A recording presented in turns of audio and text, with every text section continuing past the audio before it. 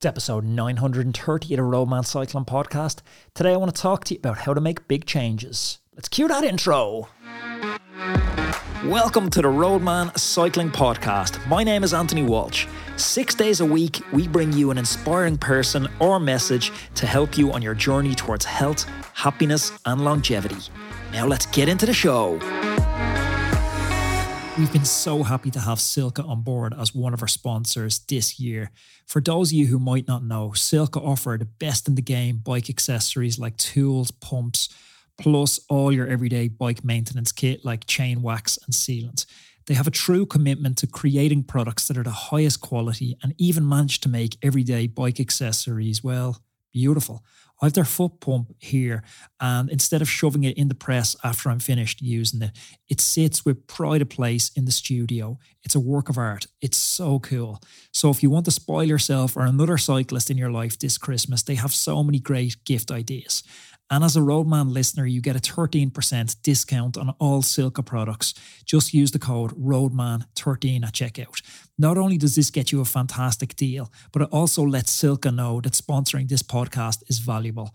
Whether you're shopping for a gift or treating yourself, Silca has something for every cyclist who hates throwaway culture and loves quality. So check them out and don't forget to use the code ROADMAN13 for 13% off your purchase.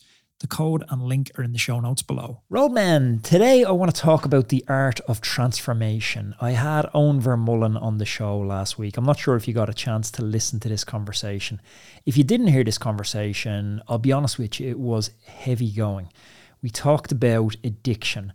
Owen was addicted to heroin, a habit which was all-consuming. He was homeless on the streets of Vancouver, and he recalled in pretty shocking and vivid detail how his life revolved around just getting the next hit, just going day to day without a thought for what tomorrow holds. He tried many times to get clean, but eventually he turned his life around, in part due to finding cycling. Addiction is a very personal story for me. I've had many family members who've passed away with addiction. And in the wake of my conversation with Owen, I had listeners reach out and share their personal stories of battling addiction themselves or watching loved ones battle addiction, because addiction, it doesn't just affect the addict, it affects the whole family. But there was another section of listener feedback which I didn't really anticipate during the week. It was listeners who were not affected by addiction at all, but who used that story as inspiration for their own personal transformation. And that's a little bit of what I want to talk through today. I want to talk about how to change the direction of your life, whether it's switching careers, breaking a destructive habit, or chasing a big goal. We've all been standing at that crossroads, a little bit nervous and a little bit unsure which way to turn. Career crossroads is one I've stood at many times. My career path has been anything but straight.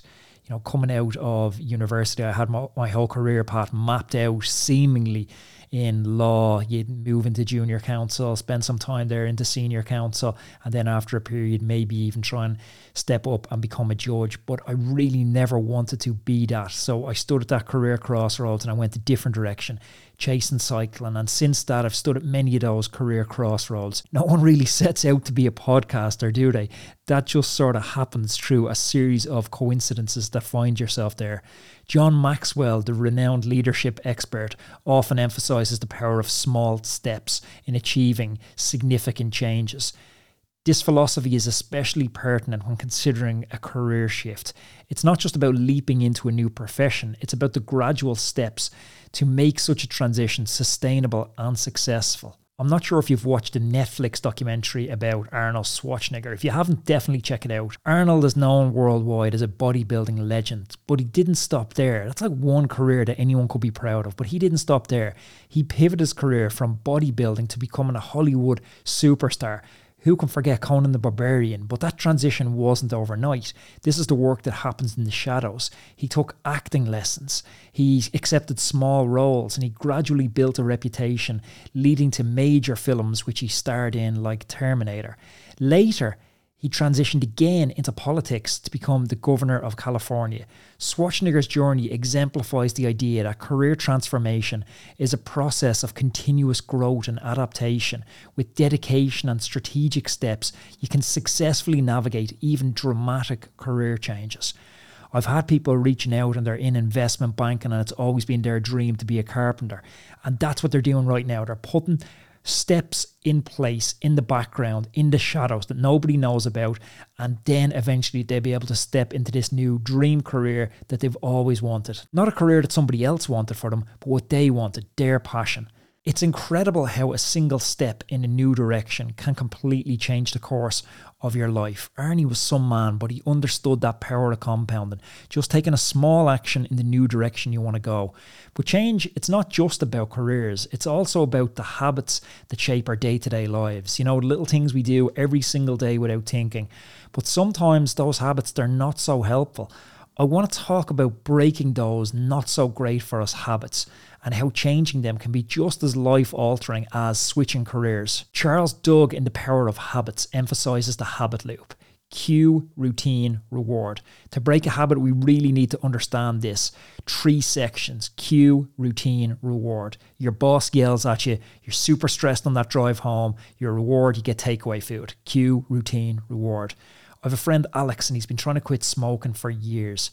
By recognizing his cues, stress, and the reward, relief, he replaced smoking with running. Now, this is the cool bit. This shift didn't just help him quit smoking, it transitioned him into a marathon runner. As Doug states, the difference between who we are and who we want to be is what we do. I don't know why, but I'm a huge fan of military analogies. It might be my secret love for sniper movies. This is my guilty pleasure whenever I get on Netflix and I want to kill some time. I want to switch my brain off. I just watch sniper movies.